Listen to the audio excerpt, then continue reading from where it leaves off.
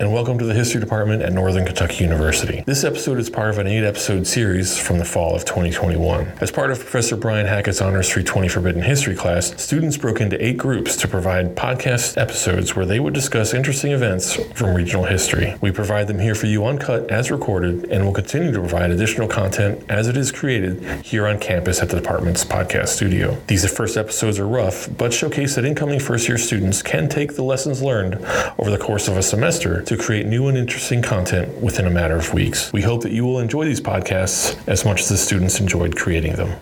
Hello, everyone. My name is Carlee Franklin. Hi, guys. My name is Kaylee Whitman.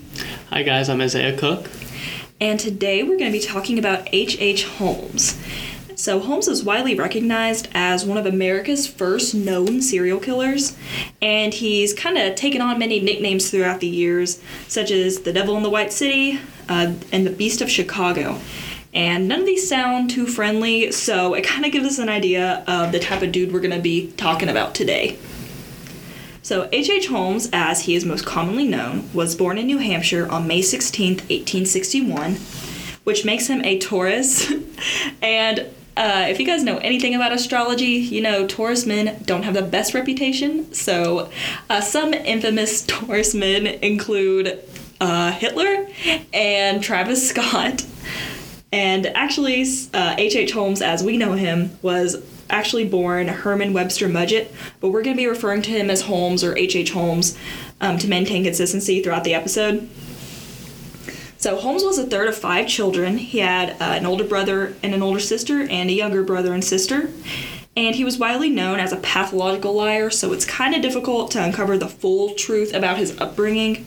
But we do know that he was raised as an extreme Methodist in a pretty wealthy family, but his home life wasn't all that great. His mother, Theodate Page Price, would emotionally abuse Holmes and his siblings, and his dad, Levi Horton Mudgett, was an alcoholic who was extremely strict. And as a punishment for bad behavior, Levi would isolate and starve Holmes and his siblings. But one of the worst and most unique punishments, in our opinion, is that if the children were being too loud or arguing or whatever, he would soak a rag in kerosene and force it in their mouths to shut them up. Kind of rough, honestly. And Holmes' childhood trauma extends out of his home life as well. Holmes acquired a fear of skeletons after a doctor forced him to look at a human skeleton at a young age. And we're talking like a pretty nasty, like, late 1800s skeleton, so it was pretty traumatizing. And Holmes was like 9, 10, 11 at the time, so it freaked him out a lot. And so that's like a fresh guy? That's like, yeah, we're talking like a fresh skeleton, fresh corpse straight out the... Recently removed. Yes, recently removed. And so as Holmes acquired this fear, his classmates kind of picked up on it. And Holmes was like relentlessly bullied for it, which kind of helped him overcome his fear in turn. And it fueled his fear, kind of turned it into an obsession with anatomy, and kind of shaped his desire to pursue medicine in his later life. And to satisfy his curiosity with anatomy, Holmes would capture animals and perform amateur surgeries on these animals. And like many serial killers, this was Holmes' first taste of inflicting torture and pain and killing another living thing. So, Holmes was not known for his great social competency, as we can tell from all the animal torture. He wasn't great at picking up on social cues or understanding personal space, but his charisma and cleverness did make him popular with women. Holmes graduated high school at 16 and married his first wife of many, Clara Lovering. While they were madly in love at first, Holmes lost interest in their relationship after the birth of their son, Robert. Holmes wanted to spend a little time away from home, or as much time away from home as possible, and he enrolled in the University of Vermont in Burlington. But he left after 1 year. He then abandoned his family and left to study medicine at the University of Michigan in Ann Arbor, which was widely known at the time for human dissection and body snatching. Around this time, this is when he began to call himself Henry Howard Holmes. I think it's so crazy that some rando could just up and be like, oh, I'm gonna ditch my family and move to a different state and change my name and go to college. I think it's so crazy how much like identities and stuff like that has like come since the 1800s, and it's just whack because like no one could get away with that today. So no, that's wild. And we'll hear a lot more about that later. This is the very minimum of his little schemes. Although Holmes was very intelligent, he was a mediocre student because he focused all his time stealing cadavers and committing insurance fraud, as you do. Yeah, as one does. After graduating in 1884, Holmes then moved to Michigan from Chicago to study, from Michigan to Chicago to study pharmacy. Holmes started working at a drugstore owned by Elizabeth S. Holton, whose husband was older and in poor health. Mr. Holton mysteriously disappeared following Holmes's arrival, and Elizabeth was all too happy to turn over the store's responsibilities to Holmes. She eventually sold the building to him, then also mysteriously disappearing like her husband. And actually, like, Holmes' schemes kind of picked up here, too. So he was selling, like, this random, like, mineral elixir water at the drugstore, but it was really just normal tap water. And he was just scamming people out of their money and being like, oh, dude, look at these cool, like, remedies I have for these, like, plagues and, like, sicknesses. Probably not plagues, because this is a little bit too late for that. But, yeah, so he was just a schemer and a not-so-great guy. So it was widely rumored for a long time that Holmes actually killed the couple, but it was later found through records that they lived into the early 20th century and through Holmes's entire life. So he did not kill them, and they actually did leave town. So this was one of the few times he was telling the truth. Oh, nice. In 1886, while still legally married to Clara, Holmes married Myrta Belknap in Minneapolis, Minnesota. This ceremony wasn't legal, and Clara was actually never made aware of this marriage or the filing of the divorce. And because of the social norms of the time, it was very difficult for him to get like a legitimate divorce, and it never went through. Like his previous marriage, though, Holmes lost interest in her after the birth of their daughter Lucy, and rarely stayed at home, using the money from his insurance scams and body snatching schemes. Holmes bought a lot across from the drugstore he operated, where he would build his murderous empire, and he would begin the most infamous part of his career as a killer. And this is where everybody kind of starts to know or get a gist of the story. So in 1893, during the Chicago's World's Fair Columbian Exposition, meant to celebrate the 400th anniversary of Christopher Columbus's voyage, Holmes built a fake hotel as part of an insurance scam, surprise, known as the World's Fair Hotel. Today we know this hotel as the Murder Castle, and guess what happened there? He killed lots of people. And that is what we're here to talk about today. The Murder Castle was located on South Wallace Avenue and West 63rd Street in Englewood. Holmes began construction on the building in 1887 across from the drugstore he had been operating during his time in Chicago. The building was a two-story multi-use with apartments and retail spaces. Holmes refused to pay the architect and construction company, and as a result, they sued him. In 1892, Holmes decided he wanted to add a third floor to the building and open it as an actual hotel for the Chicago World's Fair. The hotel section, however, would go on to never be completed.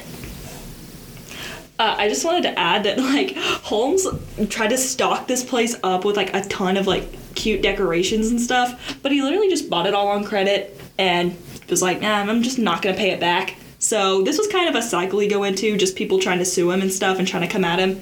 So I just think that's kind of interesting. He's just super dishonest guy. Don't worry, his scams will catch up to him eventually. And during the fair, many people headed to Chicago to see the many different exhibits. Some of them included the first gas-powered car, a 1,500-pound statue of Venus made out of chocolate, the Ferris wheel was revealed here, and as well as the Buffalo Bill Museum, and tons of other things that I'm definitely going to research later. Today, the 1893 Chicago World's Fair is more famous for some of the actions of our dear Doc H.H. So this murder castle was not in fact a regular castle, as it was specifically designed for murdering people. It had many rooms with maze-like hallways connecting them. There was soundproofing in every room and mysterious hidden rooms. Many of these rooms even had chutes to drop bodies down, where they would land in acid vats in the basement. Imagine the smell of that place. I would vomit. Like, acid, like, deteriorating corpses. Anyway, don't be eating while you're listening to this because you'll probably either vomit or just not have a good appetite. Imagine trying to get this thing constructed, and they're just like, okay, Yeah. you want an acid vat in your hotel. And it gets so much worse.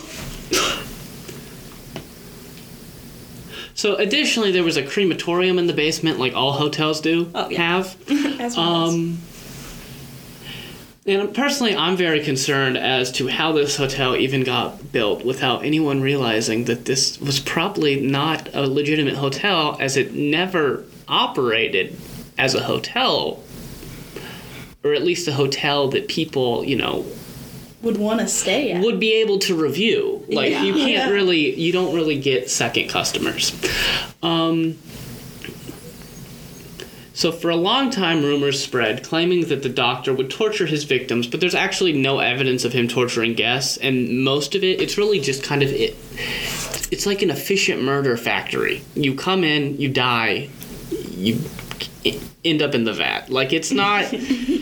It's a very quick process. It's strange, because you really get the idea that he was in it for the money, and it wasn't really like a kind of a torture people situation. It was more like, well, how can I make money off of this little circumstance? I know that we say that all of his torture methods are just alleged, but I have heard, and this is just speculation, but I have heard that in some of the fake rooms in the maze hallways with partitions, he would have two-way glass where he would watch people suffer or watch them starve to death. So I mean, I don't know if that's true, or if some people are just trying to make it seem like he's more evil than he actually is. But hey, I think it's kind of interesting to consider that maybe he just loved watching his murder castle in action, and just loved watching people, I don't know, starve to death and suffer in the depths of his scary little hotel. All right, so eventually this very, very suspicious hotel was discovered by the press, as it was likely to happen, when a jeweler who worked for Holmes approached investors wondering why the hotel had so many alarming features, like a crematorium, an acid vat, and torture rooms. Finally someone catches on. Which led the investors to pull their funding, because they thought that would kind of be bad for their image. But Holmes was not deterred, because people like this are usually not deterred by the media's rumors that may or may not have been unavoidable facts. So he then went on to scheme the rest of the money of his own will. He was just such about the hustle that he found the money somehow. He's a straight hustler. H.H. Holmes is a hustler. And ended up actually finishing the hotel mostly by 1892. So H. Hustler Holmes, as I personally want to call him, that's cheesy, but anyway, I thought it was funny. So in 1894, a police investigation would uncover the quite strange layout of the building, including, just body chutes and secret passageways, false partitions, as I kind of mentioned earlier, and gas chambers. So Holmes would use dissection tables in the basement to disassemble the bodies and sell body parts and internal organs on the black market and to medical universities, because at the time it was very common to take dead bodies or even kill people and then sell the organs or just body parts in general to as cadavers in medical universities. Holmes really eliminated the middleman here and said, you know what, I don't want to spend the work and effort on finding a dead body when I can just find alive people and murder them for funsies. Yeah, I mean, it worked. It worked until it didn't. But Holmes' murder castle didn't stand forever. Sadly, question mark, probably not so sadly. There was a mysterious fire that gutted the inside of the hotel, and it was eventually torn down in 1938 to make way for the Inglewood branch of the USPS, where it is still stationed to this day. And I just want to say that I've heard that some people speculate that Holmes was trying to, I guess, get rid of the evidence of murder in his castle, so he set the fire himself, because he did pull insurance money from this fire that happened. So literally, is it beyond Holmes' capabilities and beyond his personality to literally set his own hotel on fire and then gather insurance money off of it? Probably not. I say that that's very much in character for him.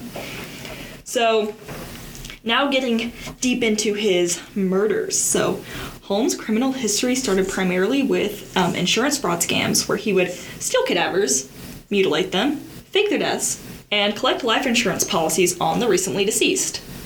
Nice. I just think that's so interesting that this was like, not only did he, like, this wasn't super common to the extent he did it in the time, but the fact that he was able to make this a business, the fact that it was like, well, we have a fresh body, and we don't know the time of death because we don't have, like, super efficient distribution of information to have all that information.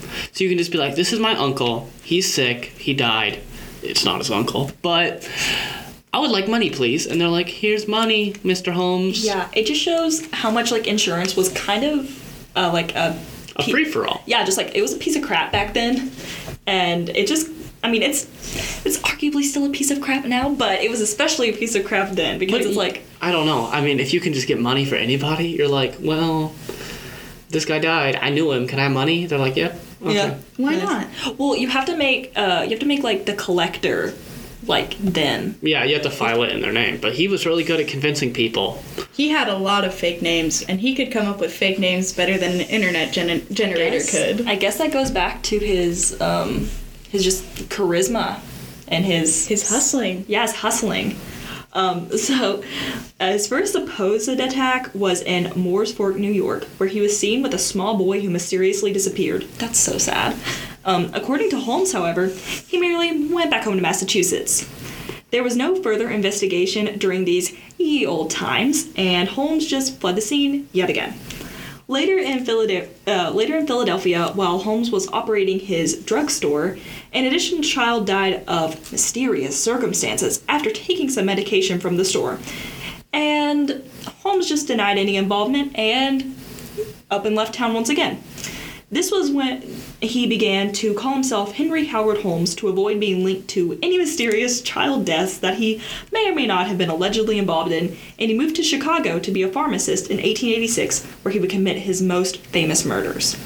The first of H.H.'s supposed victims was his mistress, Julia Smythe. Holmes had a connection to Smythe due to the employment and residency of her husband, Ned Connor, who may have been the jeweler who disclosed the murderous implications of the hotel to the investors. Connor left the hotel having full knowledge of the affair, leaving behind his daughter, Pearl, to Julia and to live at the hotel with Holmes. Julia and Pearl mysteriously disappeared on Christmas Eve, 1894. Holmes claimed that Smythe's death was caused by an abortion. Holmes, however, never proved to be the definitive killer. I just want to clarify that when we say this was the mistress murder was the first of the supposed murders, he doesn't really have substantial ties to the first two children that disappeared. It's just kind of he was the murderer in town, so they kind of assumed he was the murderer, or like the reason they disappeared. They're fairly confident that he is the reason that his mistress is no longer alive. I feel like that's a pretty valid assumption, to be honest. This leads us to the case of Emmeline Cindergrain. Cindergrain worked at the Murder Hotel in 1892 and disappeared that very same year. Crazy. And then another disappearance is that of Edna Van Tassel. And there, I don't know about you guys, but there is definitely a pattern forming with the doctor. He certainly seems to like women and bringing women into his hotel, and then they're never seen again. Holmes would go on to meet his so-called crime buddy in a Benjamin Pitzel. Pitzel was known to many as Holmes' creature, often doing Holmes' dirty work. In April of 1893, this was one of the first times our dynamic duo started to work together to commit crimes. Minnie Williams, an actress at the time, was hired by Holmes to be his personal secretary of sorts, and she would work as the secretary for the hotel.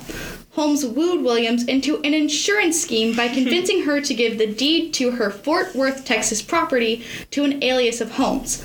Later on, Holmes and Williams, who were playing the parts of a married couple, decided to rent an apartment together in Lincoln Park.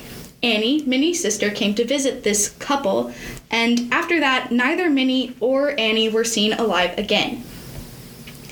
I just want to say that it's actually kind of funny. So, Annie was like, whenever Minnie was telling Annie about Holmes, she was like, he's this great, like, charming, handsome doctor. And then some accounts claim that Annie was kind of like, dude, my sister's plain and boring as heck. how did she score this doctor? So I think that it kind of like clarifies because she's like, oh, Minnie's kind of 5 out of 10, like, and then Holmes like a 10 out of 10. So I just think that's funny. Anyway. And it gets worse when you find out that Holmes then transferred this Texas property that he got from Minnie by means of, I don't know if that's appropriate for a class, to Pitzel.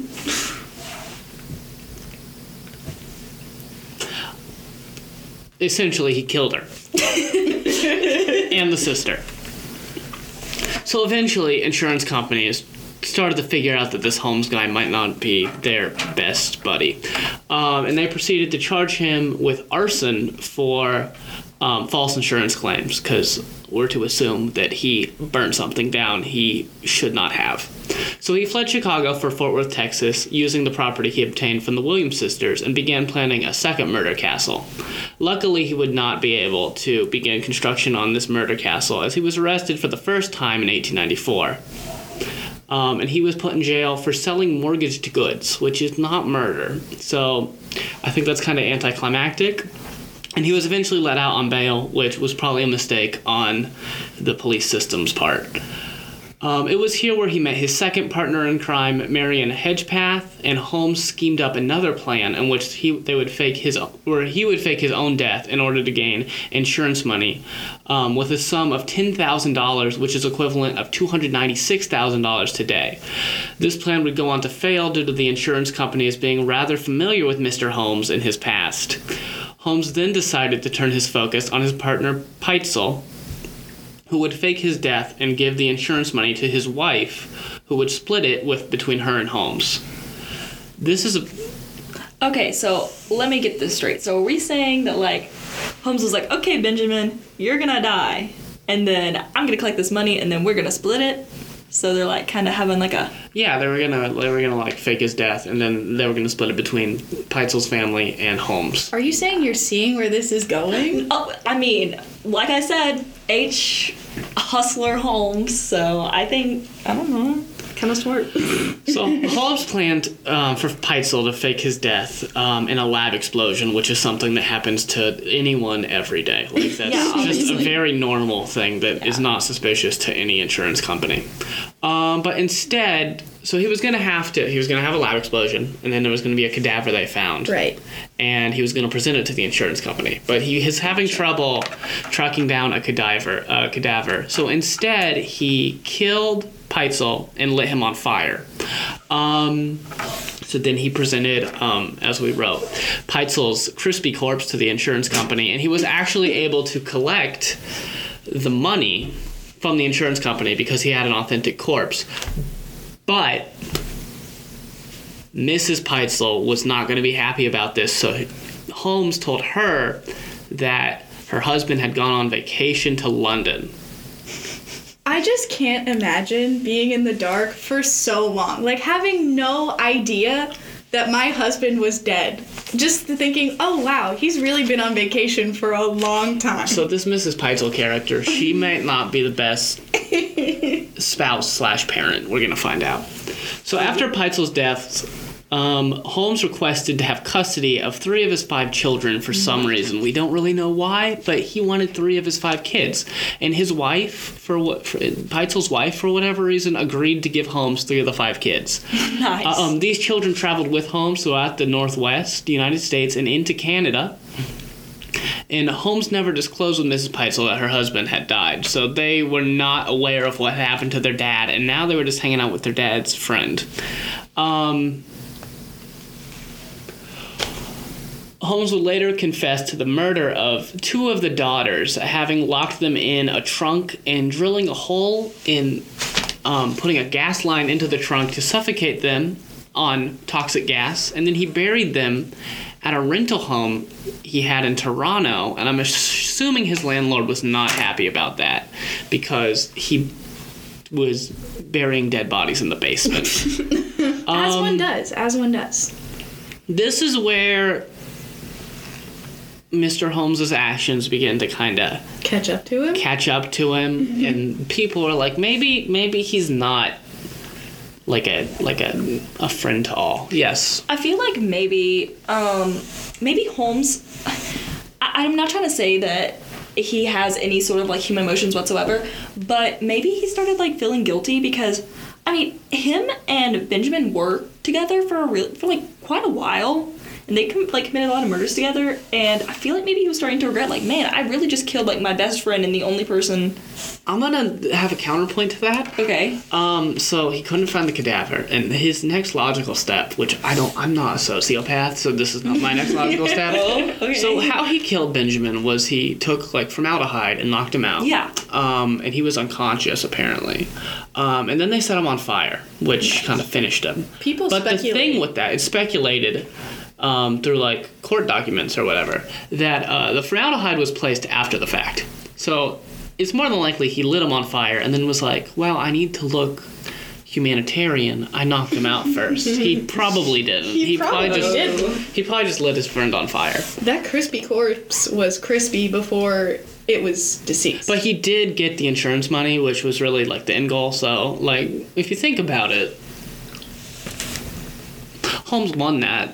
But can we talk about how he got the insurance money and then didn't split it with Miss Peitzel? Miss Her Peitzel. husband was spending it all on vacation. He was Oh, so true. That's probably what happened. He was probably like, so he took the money and went to London.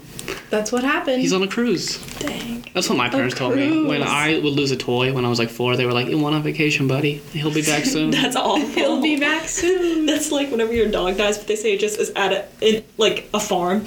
Just Oh, like, no, went not to the farm. So Peitzel and the Peitzel children, they went to the farm in Toronto. God. So eventually this guy, he's a police detective from Philadelphia named Frank Geyer, he is assigned to figure out where these Peitzel children ended up. And he meets this guy named H.H. Holmes, who is a primary suspect in this case. So Geyer would discover the bodies of the Peitzel children in the Toronto rental home that Holmes had buried them in. And if you're anything like us, you're probably wondering what happened to this third kid, because he took 2 daughters and killed them, and then there was a son. So Geyer figured out the answer for us, and he discovered that Holmes had taken the son to Indianapolis, where he purchased drugs for the child to kill him, and then he went to the hardware store and purchased knives to disembody the child and then burn the child corpse. And of course, in classic Holmes fashion, he showed just no sympathy or empathy for anybody in this situation. I don't like that you can just read that, or just like say that with such a straight face, like, oh, he just disembodied the child and knives and drugs and... But there he's gone. He's gone. The interesting part is the reason they know he burned the body, they didn't find the whole body. They found, like, teeth and stuff. They found the teeth in the chimney. So the next house he bought. He, like, cooked him in his Indianapolis home. Oh my God. So this was a bad guy. That's so awful. But eventually, all this child murder would catch up to him. Thank God. So Holmes' reign was finished in Boston on November 17th, 1894 by the Pinkertons, which is a detective agency. Holmes was held in jail for horse theft that took place while he resided in Texas. We wish we were making this up. So he was running like a horse stealing scheme where he was like stealing horses from I think it was like from somewhere and then transporting them to Texas or vice versa. I don't know, but he got caught for that of all things. So I guess people care more about horses than they do about the death human of lives. 3 children. Yeah.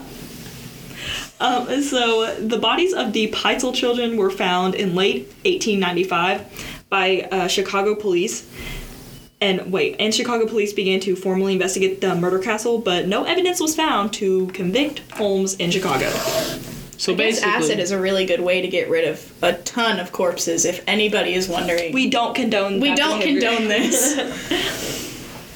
So in 1895, Holmes was found guilty of killing Peitzel and was sentenced to hang.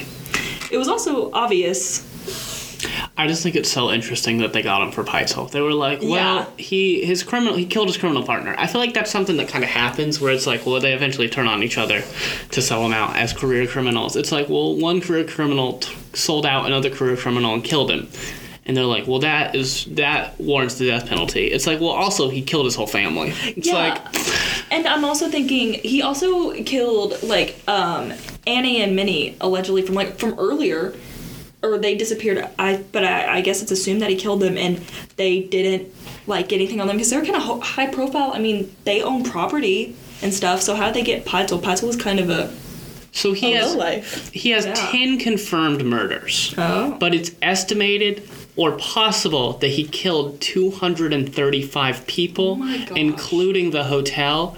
But because there's so many rumors and his confession isn't real accurate, as we'll talk about later, we don't really have a real number. It's just like who disappeared within the proximity of H.H. Holmes during the time H.H. Holmes was active, and what of what he said and confessed to has actual evidence.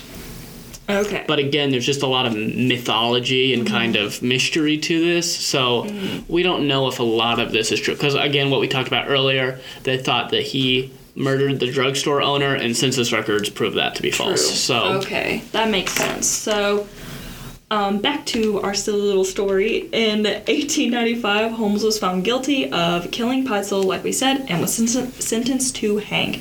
And it was also obvious at this point that he murdered the Peitzel children.